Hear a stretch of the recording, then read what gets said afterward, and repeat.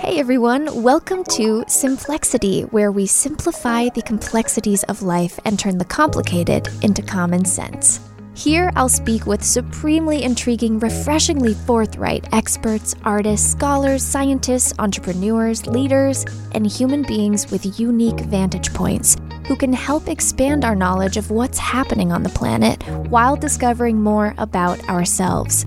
This is a space for curiosity, contemplation, and meaningful, sometimes difficult, conversations.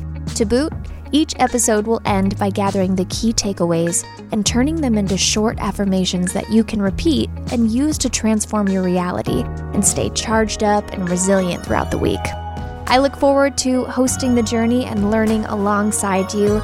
So let's step into the world of Simplexity. It's anything but small talk. Peace. A New England Nightmare. I'm Jason Horton. I'm Rebecca Lieb. And this is Ghost Town.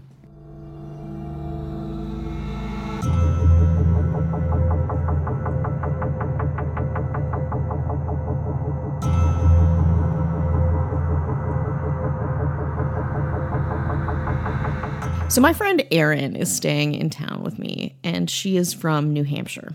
And, you know, we get a lot of suggestions. They're all really fun. They're really great. But she was like, hold up. New Hampshire has this bonkers murder.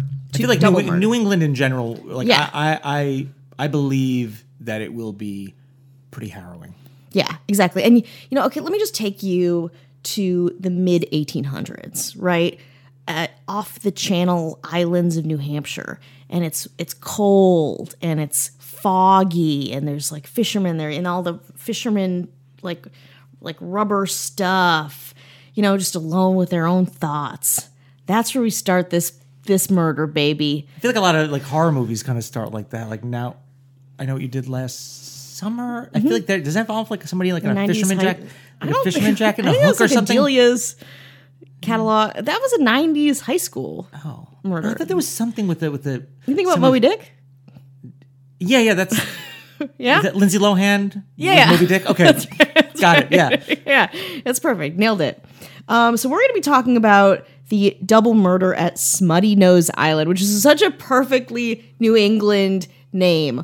I mean, you can't think of that. And it was called, so Smuttynose Island is off the Isle of Shoals. It's about 6 miles off of New Hampshire. And it was named by fishermen who said that they saw a tiny island at the sea level and it had seaweed all over it and that the island looked like the smutty nose of a sea animal. And it's like, an insult sticks to create the name of an island? Great. We're back. We're in New Hampshire, 1800s. And it's the home of, Smuttynose Island is the home of one of the most famous New England murders. And again, when Erin told me about this, I was like, yeah, baby, we're in. I got this.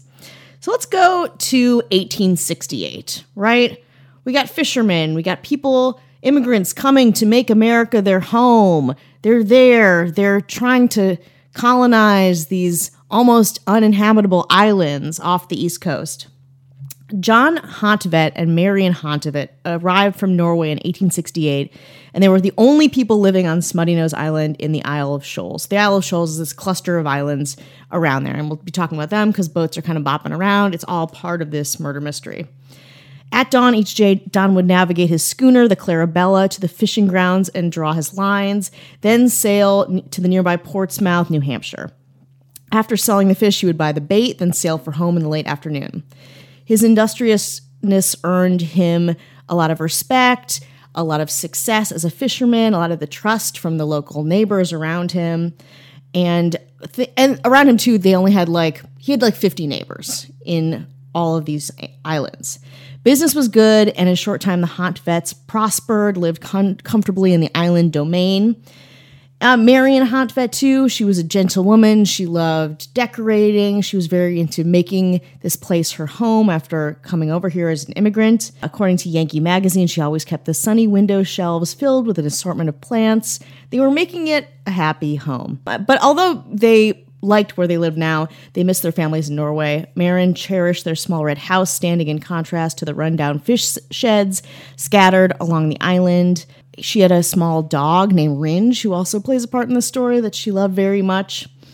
They lived on Smuttynose about 2 years before Louis Wagner came into their lives. Wagner was a dark, muscular 28-year-old Prussian man with a thick accent. He was always broke. He worked the Maine and New Hampshire waters off the Isle of Shoals. He met John and Marion Hontevet, who, for whatever reason, took a personal interest in him and his safety. They would give him food. They would give him clothing. They would often hire him for short gigs when he really needed the money. He was friendly enough to them, and they liked him, but other people around really didn't. He seemed kind of creepy to other fishermen. He was kind of a loner, and he often worked alone. Wagner fished from Star, Malaga, and Cedar Islands, which are connected to Smuttynose by seawalls and breakwaters. The Hontvets would be hard-pressed to avoid a neighbor so close and would probably interact with him a lot, thus creating their friendship. Smuttynose itself is only 1/2 mile long and not really as wide, so they would come over, or he would come over to their house. Again, they were close, like family members almost. In May 1871, Marin's happiness swelled with the arrival of her sister, Karen Christensen, from Norway.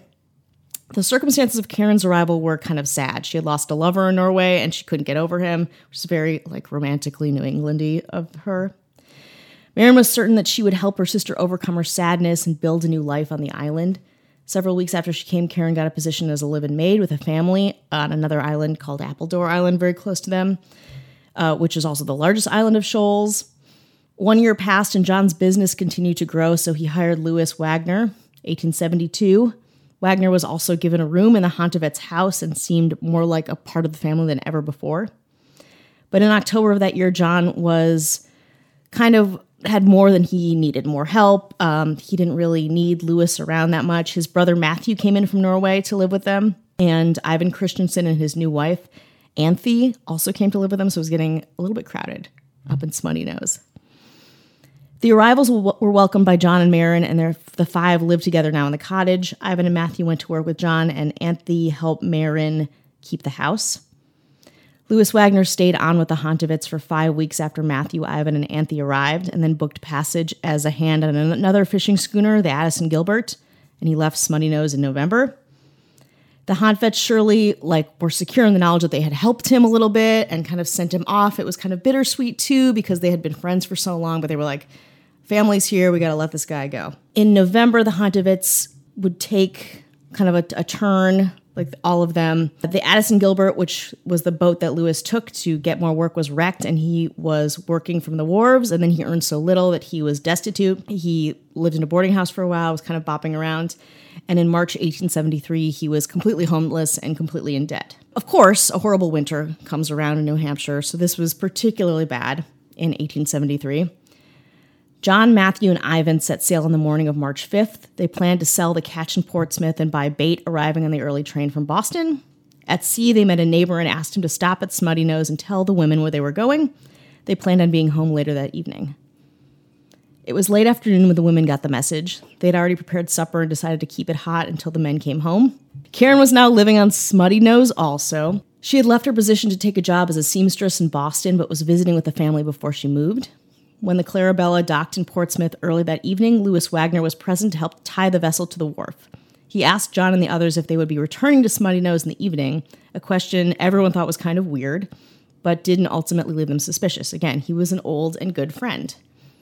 John explained that they would return home if the bait arrived on schedule, but if it was late, they would stay in port and return home in the morning. Then asked Wagner to help bait the lines, a chore which would consume the entire night. Wagner agreed, and then after he did that, he left the wharf. It was 7:30 that evening when Louis was last seen in Portsmouth. He apparently learned that the bait didn't arrive on the early train and concocted a bizarre scheme to burglarize the Hontevets' home. At about 10 p.m., the three women in the Hontevet house decided not to wait up any longer. They changed into their nightgowns, and Marin fixed a bed for Karen in the kitchen, where it was warmer than the upstairs bedrooms. She and I hope I'm saying that right, Anthe, then retired to the adjoining bedroom. Rather than land in the cove where the Clarabella was usually moored, Louis, who had rowed the 12 miles to the far side of the island, he disembarked on Smuttymouth's rocky shore. He watched the lone cottage for several hours after the light coming through the windows had disappeared. Confident the women were asleep, he trudged up the slope in his heavy rubber boots to the door of the house. He tried the door and found it was not bolted, swung it open easily. In the darkness of the kitchen, he closed the door behind him and jammed a piece of wood into the latch of the bedroom door behind which Marion and Anthe slept unsuspectingly. He intended to accomplish this raid undetected, but at that moment, Ringe, the family dog, barked really loudly, waking Karen. Seeing the dark figure silhouetted against a window, she asked, "John, is that you?" Marion sat up in bed and called to her sister, "Karen, is something wrong?" "John scared me," Karen replied, still half asleep. With that, Wagner reached for a chair and struck Karen in the darkness. The young woman screamed frantically as Wagner continued to assault her with a chair. Karen, what's wrong?" Marion shouted as she jumped out of bed and tugged at the door. Karen struggled to her feet as Wagner dealt another crushing blow. Battered and bleeding, she was thrown against the bedroom door, freeing the latch, and fell at Marion's feet. Wagner rushed again, swinging and hitting both of them. Marion somehow managed to drag her sister out of his reach. She closed and barricaded the door as Louis tried to force his way in. Ooh. Petrified, Anthe watched the gruesome scene from a corner of the room. "Anthe, run, hide," Marion implored as she bolted the door from the inside. Nearly incoherent, Anthe climbed out the window and stood barefoot in the snow. She was frozen, and then Marion screamed, "Run," but it was too late. Wagner had given up trying to enter the room and left the house. As he approached Anthe, his identity was revealed in the moonlight because they could finally see him, and she screamed, "Louis," and everyone heard it. This is important, too. As Anthe stretched out her hands before him and reached to the woodpile, he seized a long handle of the axe. In one swift motion, he raised the instrument high into the night and drove the blade into Anthe's head.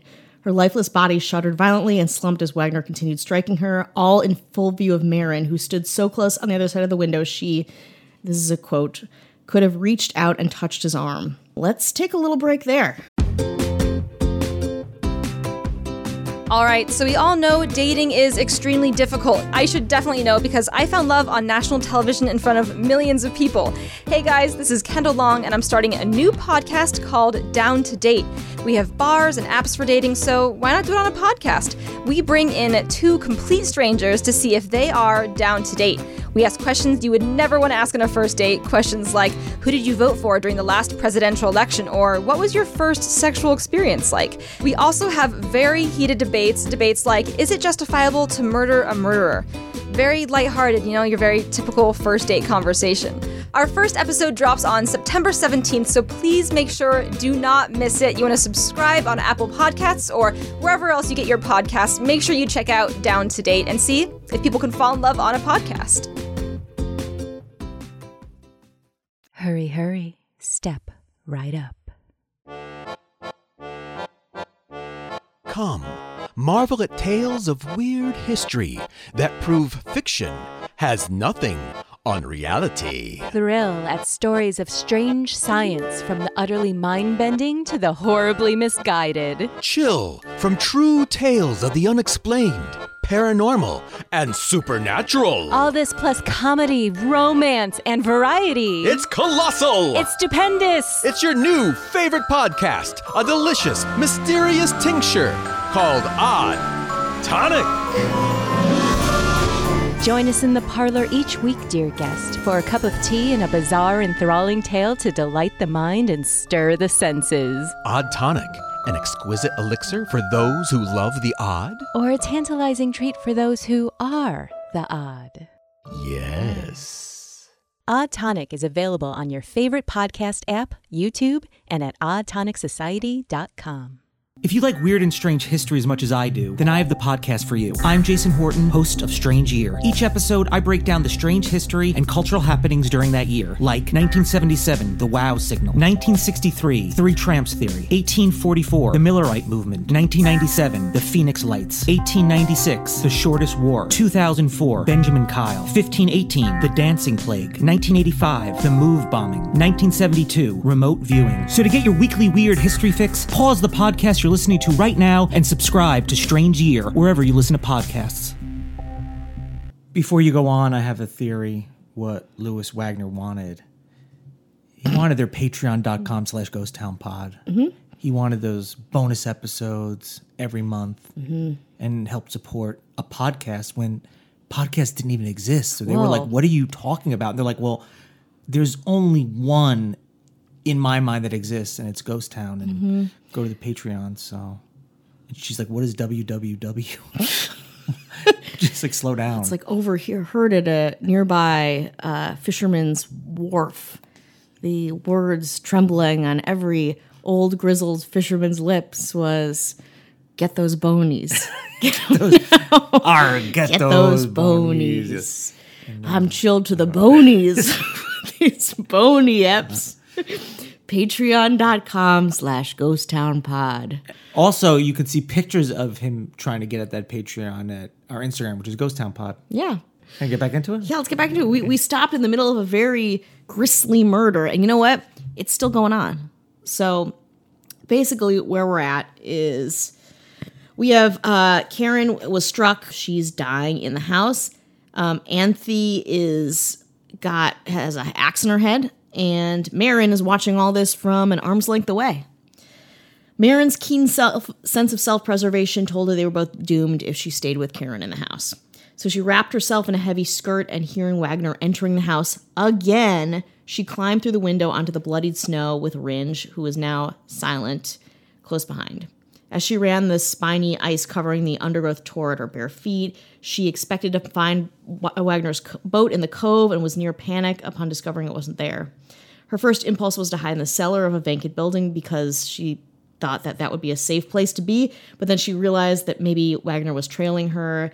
And so instead she ran along the shore to the far side of the island. And again, this island is about a mile long. Past the cottage, circumventing it as widely as possible, she heard Karen in the house just moaning, dying. She kept going. She had her dog, and she crawled between two rocks near the water's edge where the pounding waves obliterated all the other sounds of the screams. And actually, that place is now a famous site, too. At the house, Karen was trying to escape through a window when Wagner burst back into the room. He swung the axe wildly. He kept swinging at her, and he broke the handle. He was swinging so hard with the axe. She got struck and finally died after Wagner, again, hit her and then twisted a handkerchief around her throat and pulled until she was dead. Lewis left a bloody trail of footprints in the snow surrounding every building on the island, trying to find Marin, who he realized that he had to find because she had escaped and she knew his identity. He went back to the house, dragged Anthe's body by the feet into the kitchen. He then, exhausted, brewed a pot of tea, leaving bloodstains on the handle, and ate some food he had brought with him. He didn't even steal food. He ate a bag lunch that he brought with him. He's not an animal. He's not a savage, okay? That's right. rude. That's right.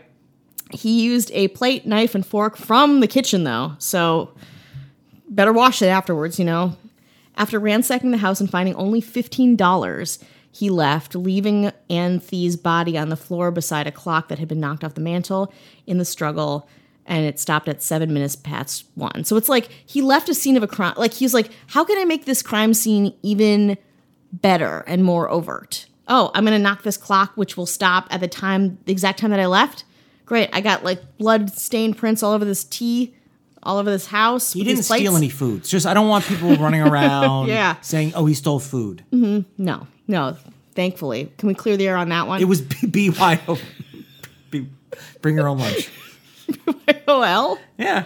Sure. Oh, okay. Around 8 the next morning, Marin, who was hiding, staggered on, again, this frozen tundra of a New Hampshire island on the breakwater connecting Smuttynose and the island of Malaga, and waved her arms to the children of Jord Ingerbredsen. They were all from Northern Europe, who were playing outside their home. Where she escaped into the island, like I said, was memorialized. It's called Marin's Rock. So she was waving her hands, and once alerted, Jorg rode the quarter mile to rescue her. He returned her to the care of his wife, and then gathered a bunch of men to go search Smuttynose for what she had been talking about. When the party landed on the small island, they discovered the whole murder scene. Finding no one there, the men returned to Appledore and searched there also. A few hours later, the Clarabella was spotted on the horizon. Matthew and Ivan rowed to Appledore, and John snailed the schooner to its mooring on Smuttynose. That's a very New England line.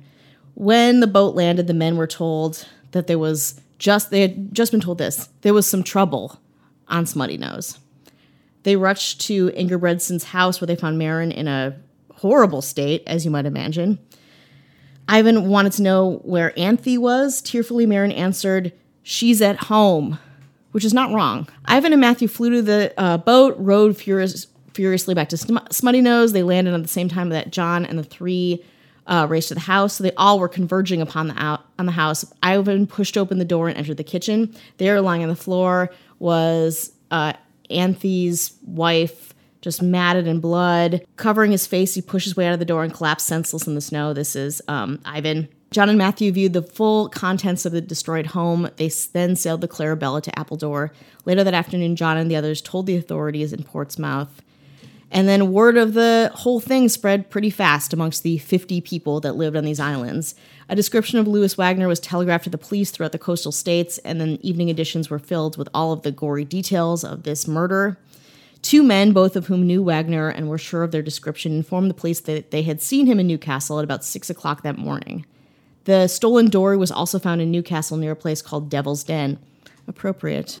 After returning to where he was staying at the time, Wagner changed his clothes. He had caught a 9 a.m. train for Boston. There he purchased some new boots and a new suit of clothes, and then just kind of flirted with some women.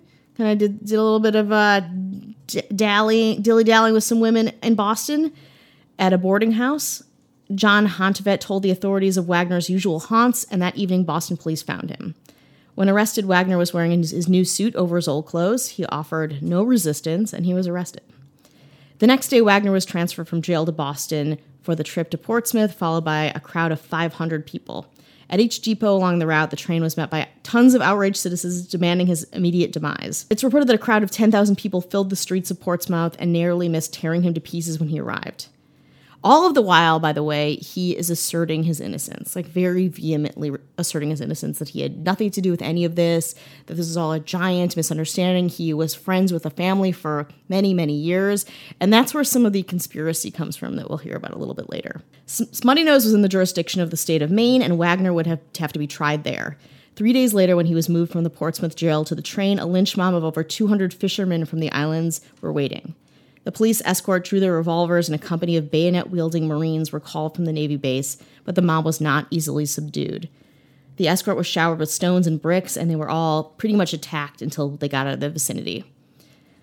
The trial of Louis Wagner started on June 9th, 1873. After 9 days of testimony and 55 minutes of deliberation, he was found guilty. Surprise, surprise. But he broke out of jail within a week and was recaptured in New Hampshire.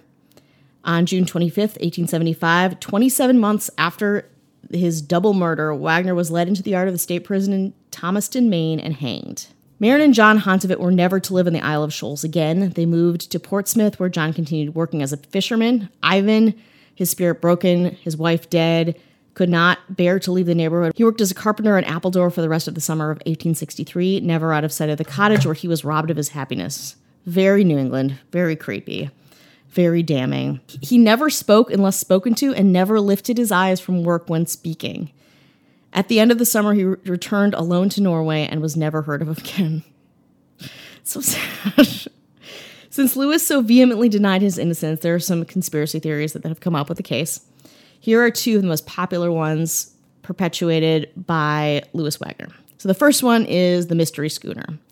Because Smuttynose was a fishing town, someone on an unknown boat may have invaded Smuttynose Island on that night, but an invader would have had to have intimate knowledge of the house and the axe and a reason to break in.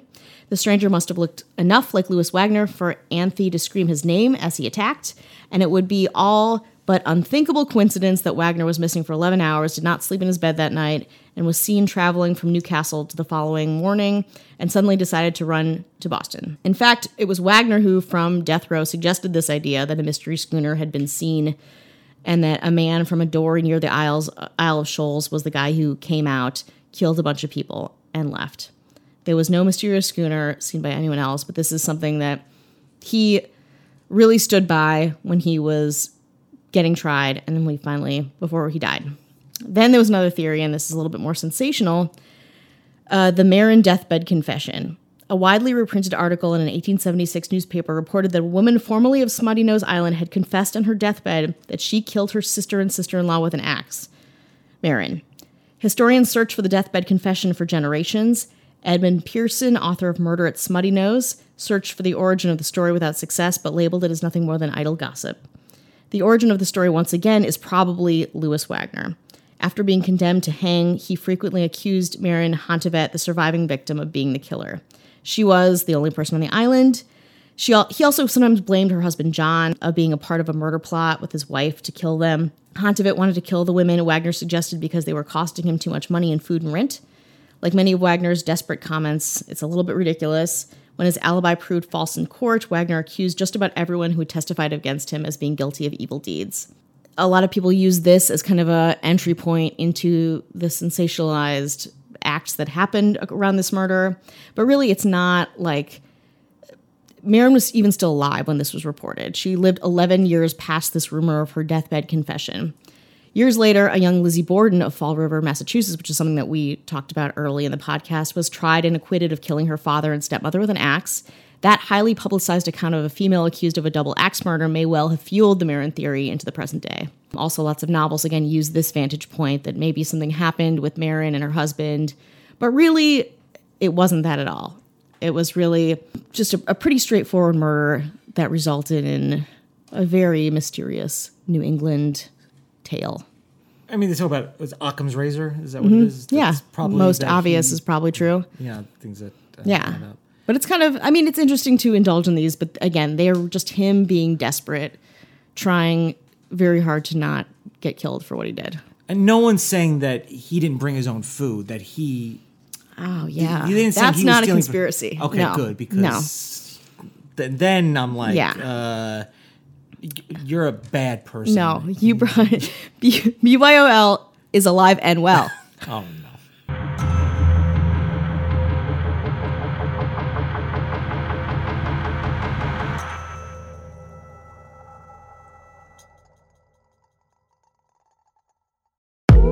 Guys, I'll make this quick so you can get back to your murder podcast or whatever you're listening to.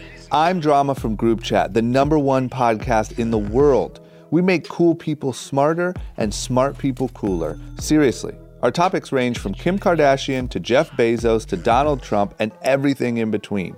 If you want to be entertained and educated, check us out right now in the podcast app. Just search Group Chat. By the way, the ex-boyfriend isn't the killer. It's her best friend who is. Sorry for ruining that. But now that you have a little bit more time, give us a listen.